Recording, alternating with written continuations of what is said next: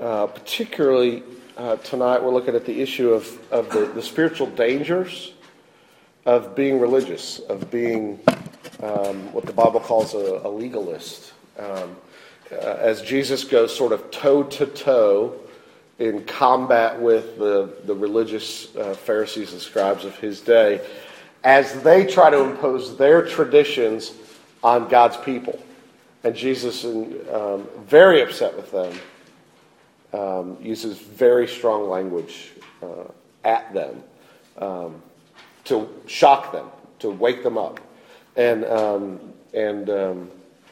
so he's going to do that tonight in Mark chapter 7, 1 to 13. Let's read the passage, and before we do so, let's pray together.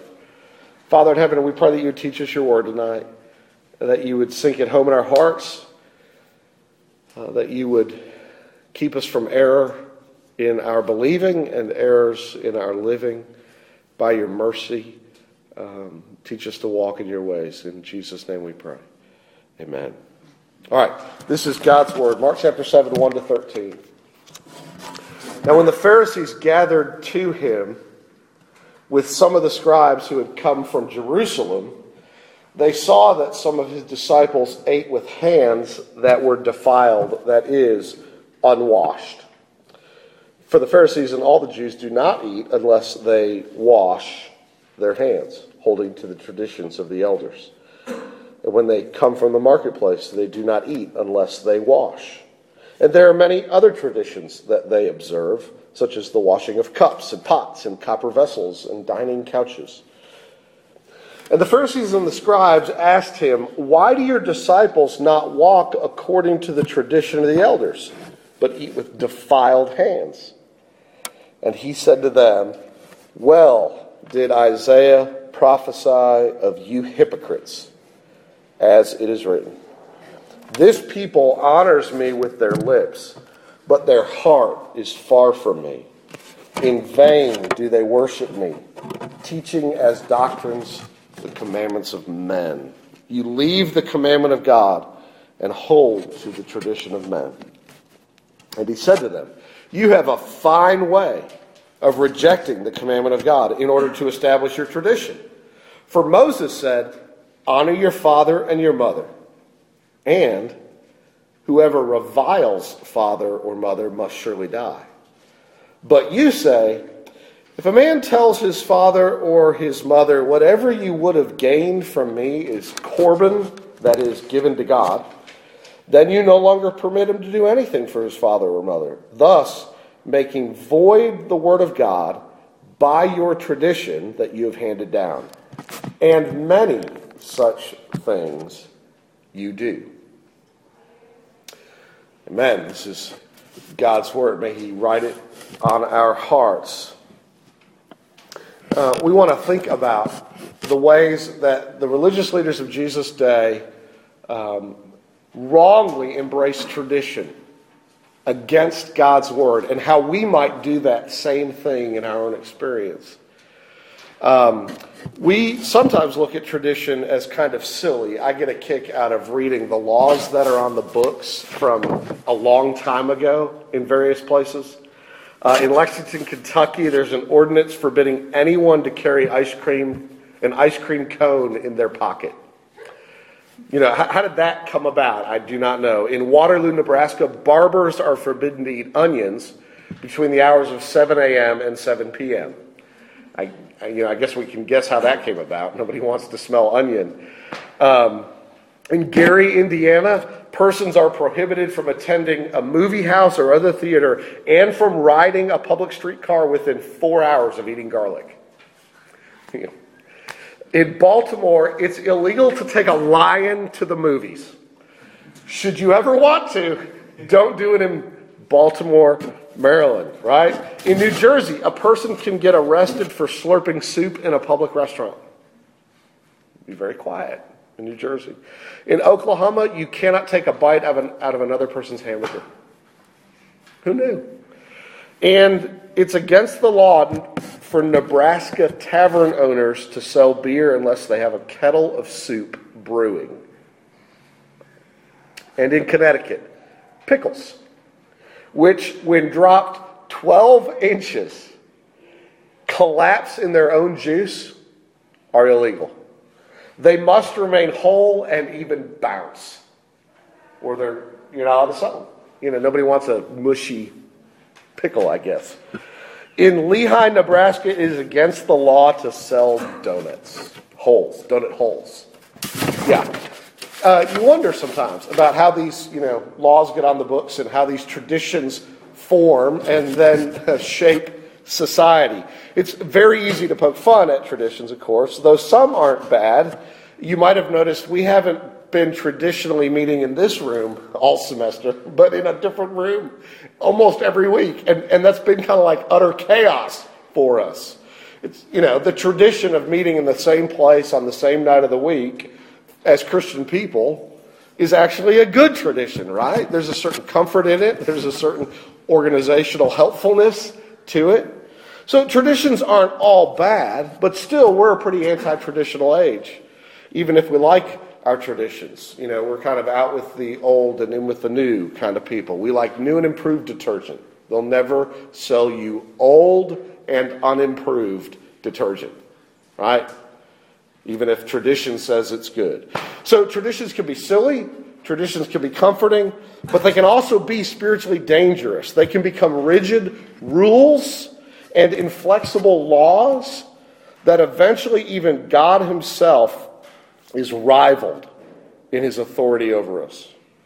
And if we grow to love rules and laws and find comfort in them, we can begin to think that everybody else should also live the way that we think they ought to live.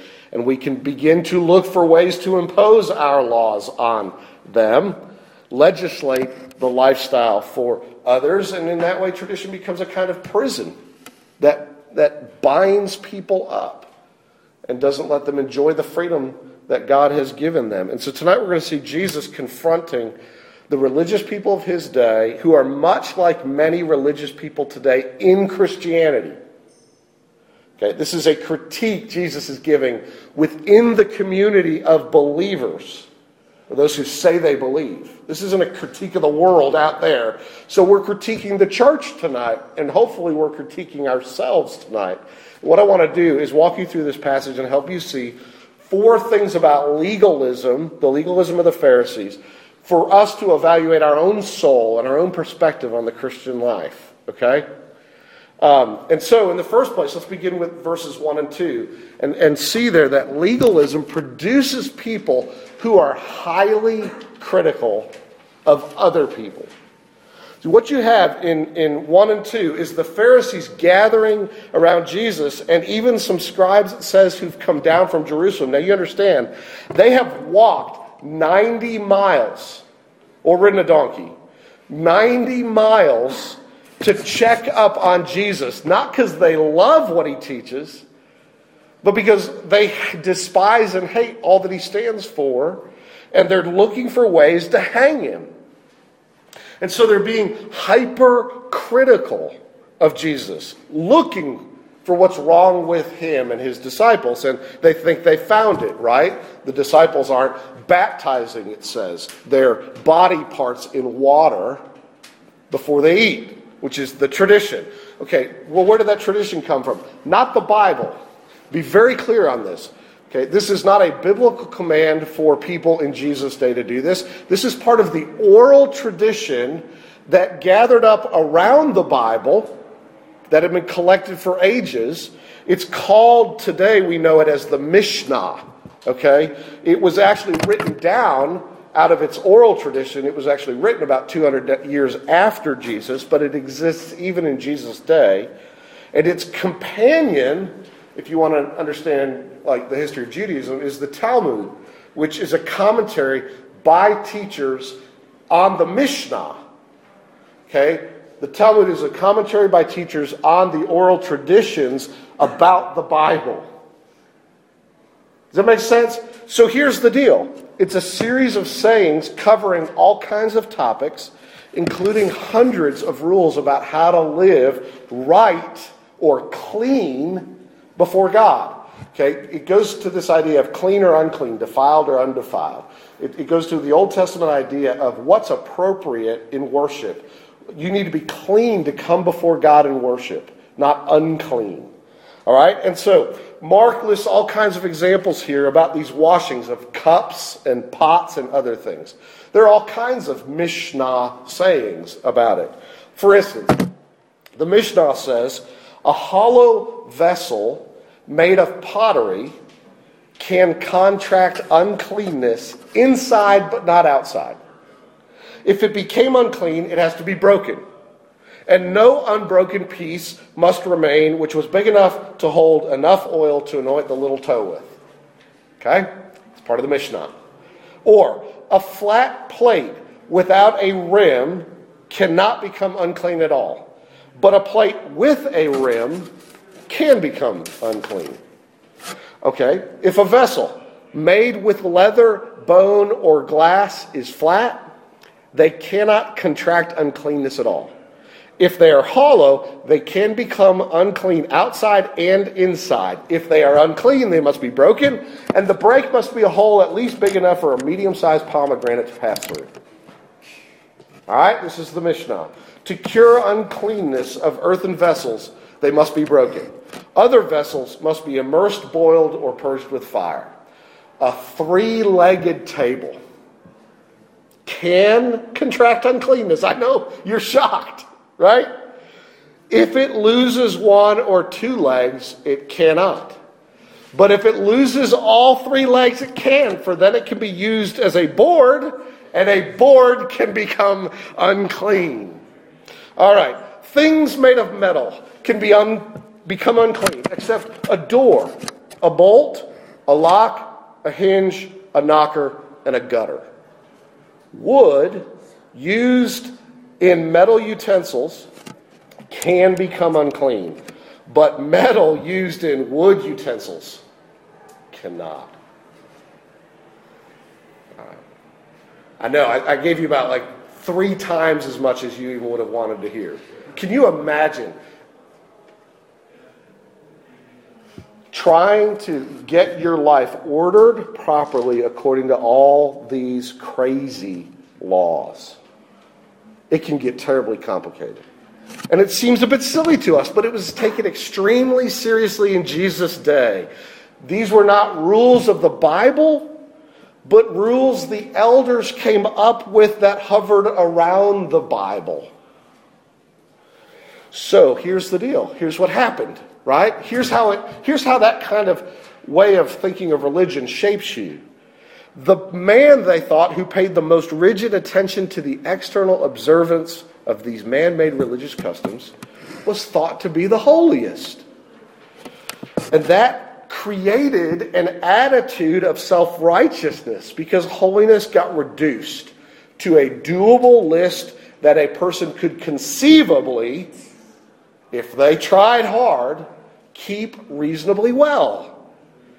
And then that led, inevitably, to a lot of comparison about how well you were doing compared to how well others were doing.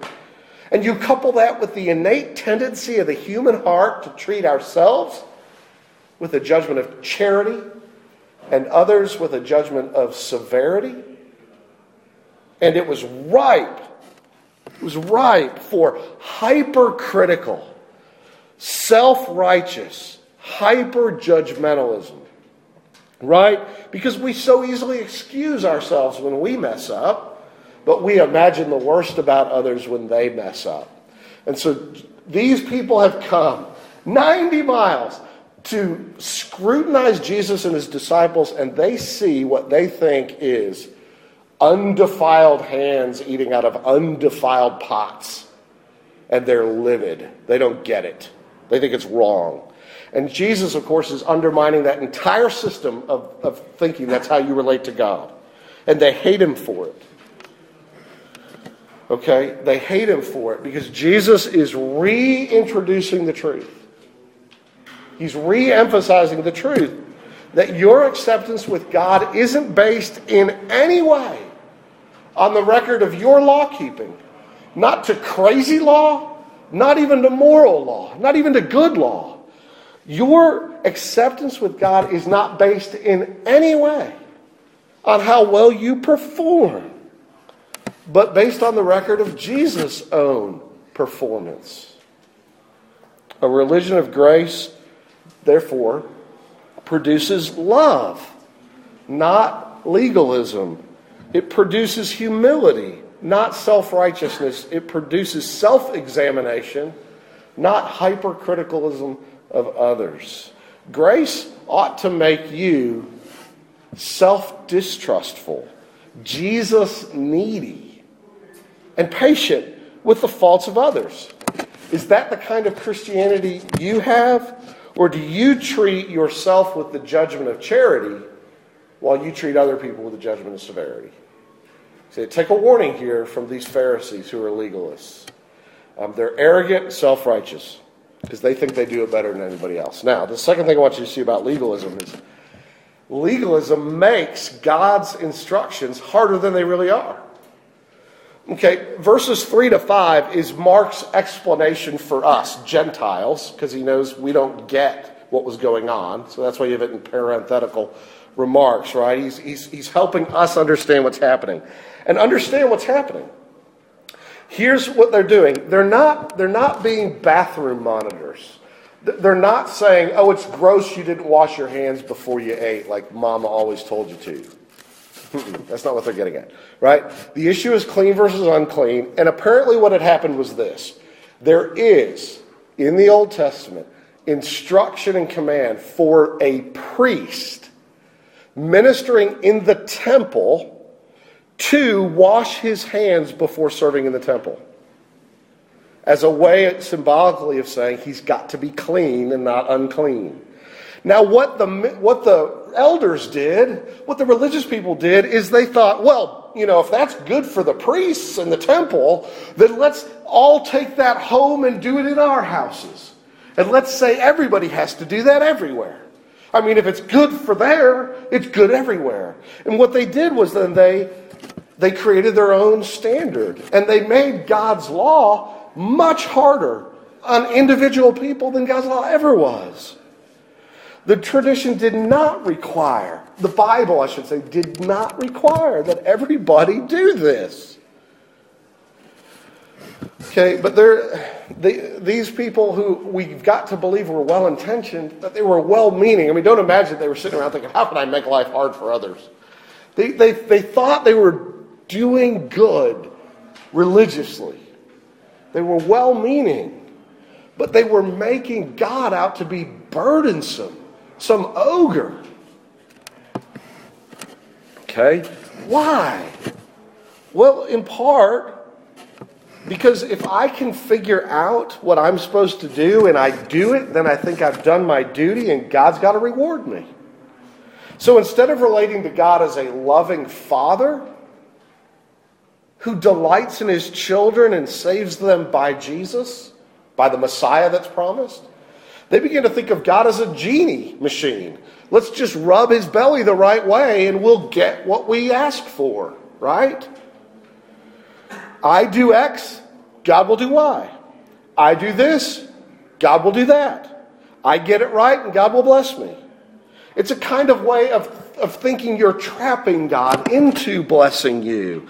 And here's what I want to say to you, if this all seems so long ago. One of the classic ways in college ministries that this is notoriously pressed on college students is this.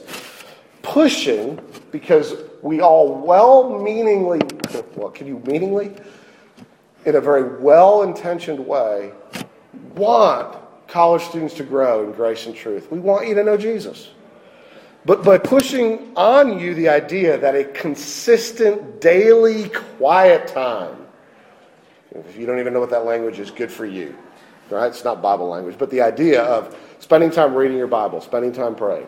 The idea that a consistent daily quiet time, rather than the gospel, is the reason God blesses or accepts you. We sometimes think, if I can just squeeze out a little time alone with God every day, I will have a good day.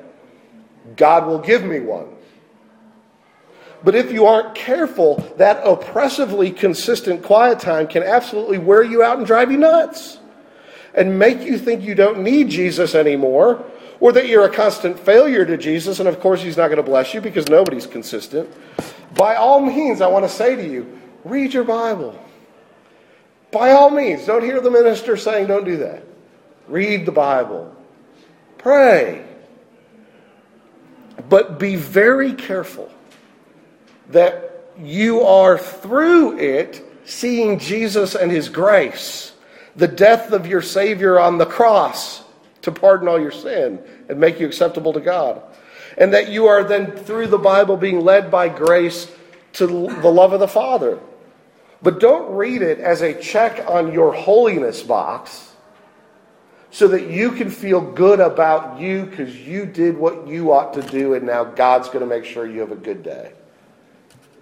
Like one college student recently whose mama was telling me, he said to her, when I read my Bible, it seems like I just have a great day. And when I don't have a good day. And he was confusing the reason he felt blessed from the avenue through which he was blessed. Okay, reading the Bible is an avenue through which God meets with you and shows you the love of your Savior. That's a good thing. But reading your Bible is not the reason God blesses you. The gospel is the reason God blesses you. And he'll bless you today, and he's going to be only and invariably good to you today, only because Christ lived and died for you, not because you've lived and died for him. We live and grow and have life by the birth, obedience, sufferings, death, resurrection of Jesus, not our devotion. I think it's vital that you understand that and don't misunderstand that. Or let me take a different example. How do we do this today? How do we make God's laws harder for people? By adding things to God's word that aren't there as a test of holiness. Okay? Like, how about this? I don't know, a prohibition against smoking. Okay? We do it in the Christian community. We've now sort of exported it into the non-Christian community, and our whole world is enamored by not smoking. That's the really righteous and good way to live. Now listen. Smoke? Is it wrong? No.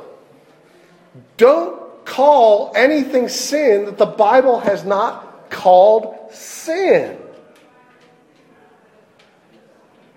Look, my mom has chain smoked, and I mean one, strike up another one, for 61 years running. She's wasted, I don't know how much money on cigarettes. My dad occasionally tries to figure it out. I discovered early on that I didn't like smelling like mom's cigarette smoke. And I determined not to smoke, and I never have. I do love the smell of a good pipe, but that's a whole different story. But my personal distaste for something doesn't make it sin for somebody else to enjoy it. And even if it is, so I know what you're saying, but it's bad for you, Ted, and your body is the temple of the Holy Spirit. I know that the Bible says the body is the temple of the Holy Spirit, and that you might be unwise to threaten your health by an overindulgence in smoking. I get it. But you cannot make it a test of holiness. And you cannot call it sin. The Bible doesn't. Look, I know you think it's bad for your body, but God doesn't say that. What about prepackaged, single-serving, plastic-tasting American cheese? Might it be worse for you than a cigarette? It might be. Who of us is competent enough to know for sure? And it might be worse for one person than for another. Can some of you say out loud, partially hydrogenated trans fatty margarine? Okay, look, I don't know. How bad is this stuff? Well, everything's bad for you.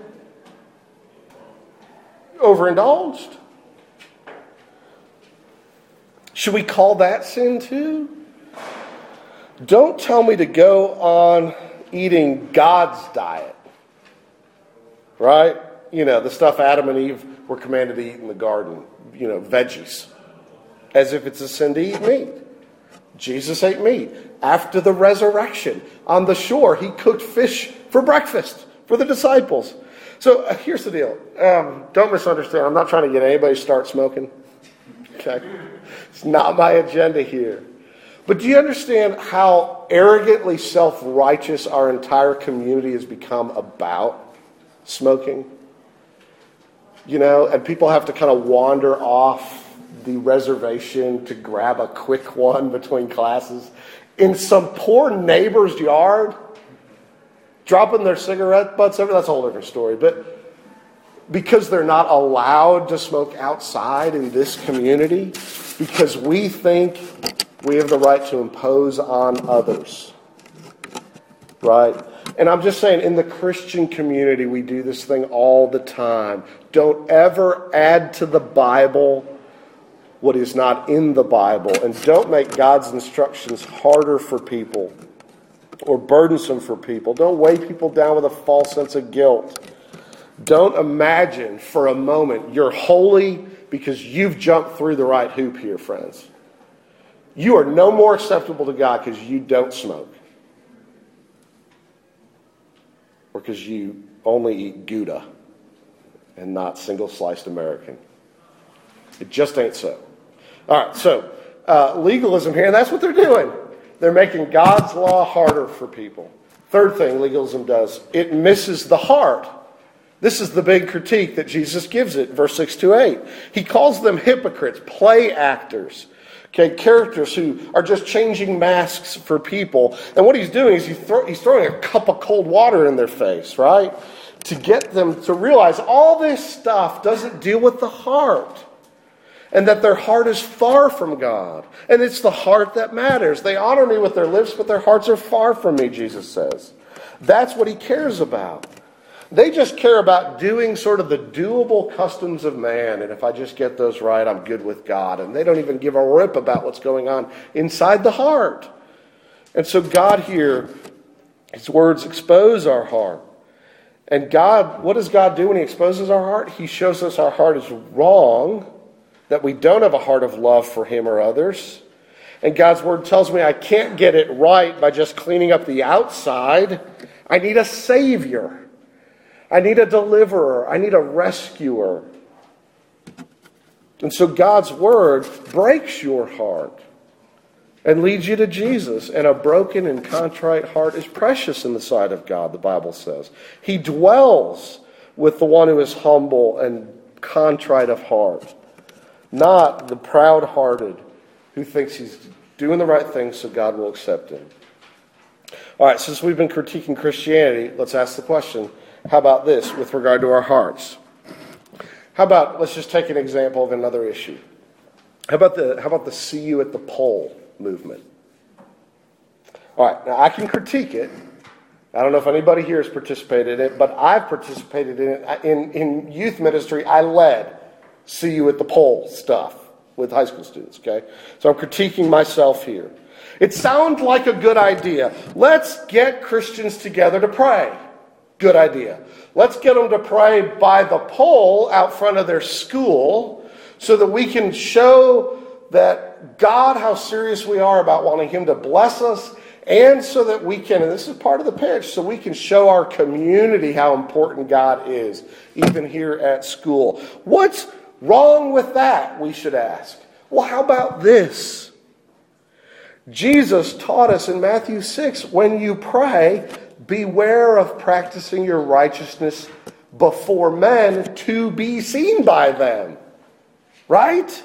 But when you pray, don't be like the hypocrites. For they love to stand and pray in the synagogue and on the street corner and at the flagpole. All right. To be seen by others. Truly I say to you, they have received their reward. You got what you're looking for. Go pray in public. Everybody looks at you and goes, oh, wow, that guy, he's really holy, really good Christian. You got your reward.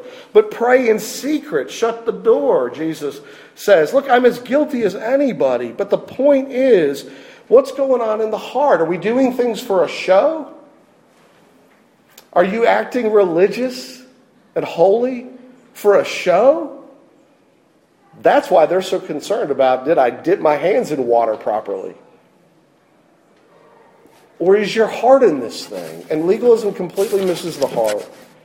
You don't have to wear your holiness on your sleeve if God is changing you from the inside out. Okay, last point. Legalism.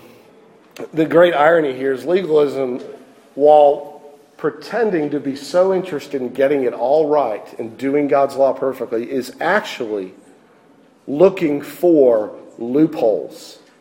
Legalism is actually looking for, when doesn't God's word apply to me? When can I get out from under it and not have to obey God? Verses 9 through 13, Jesus drives his point home by bringing a specific example to them of how they've added to the traditions of God's, to the commands of God, the traditions of men, and their adding those things actually enabled them to not obey the command itself. Okay, and his example is the issue of kids taking care of their parents when their parents get old. Okay, it's called the tradition of Corban, this idea of dedicating your stuff to God. Here's the deal.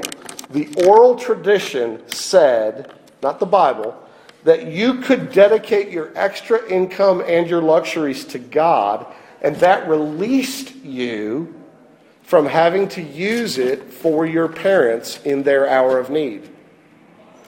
So you could say, Mom and Dad, I can't help you. Even though Jesus says, the Bible says, honor your father and your mother, and the Bible's so serious about it, it says if you revile your mom or dad, you should be put to death. In other words, Jesus is saying the Bible is utterly serious about children honoring their parents and adult children honoring their elderly parents in their hour of need.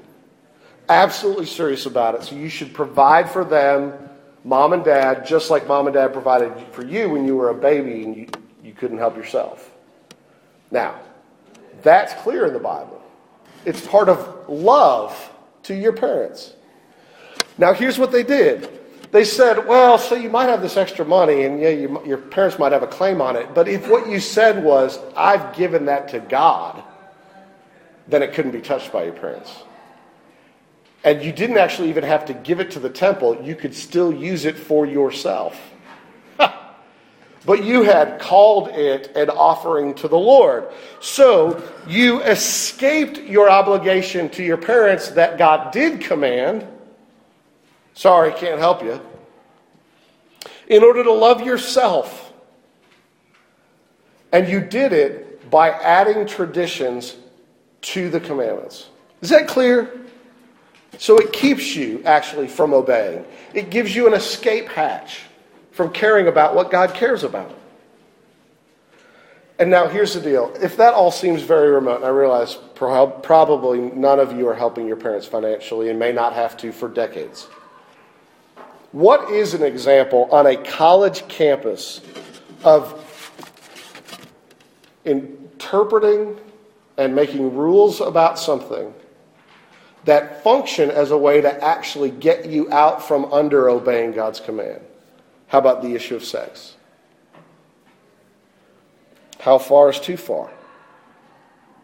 How much can I do, enjoy, get away with, get her to do, and still be a virgin? Still not break the rule about you shall not commit adultery and that you should have no sexual immorality. In other words, how far is too far? How close to that line can I step without breaking the law? It's like asking the question, when does God's law not apply to me with regard to sexual immorality? When don't I really have to obey God in this area? Because, I really like this thing.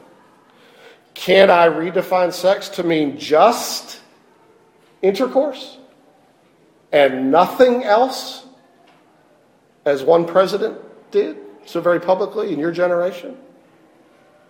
And as long as we haven't done intercourse, then we haven't really had sex. So we haven't really broken God's law. That's the attitude of a legalist, the exact attitude Jesus is talking about here. If your heart is relating to the Lord and your heart is right with the Lord, what question would you be asking? Not, how much can I get away with? But, how can I honor the Lord and protect this person I'm with for their good? That's the question you should be asking.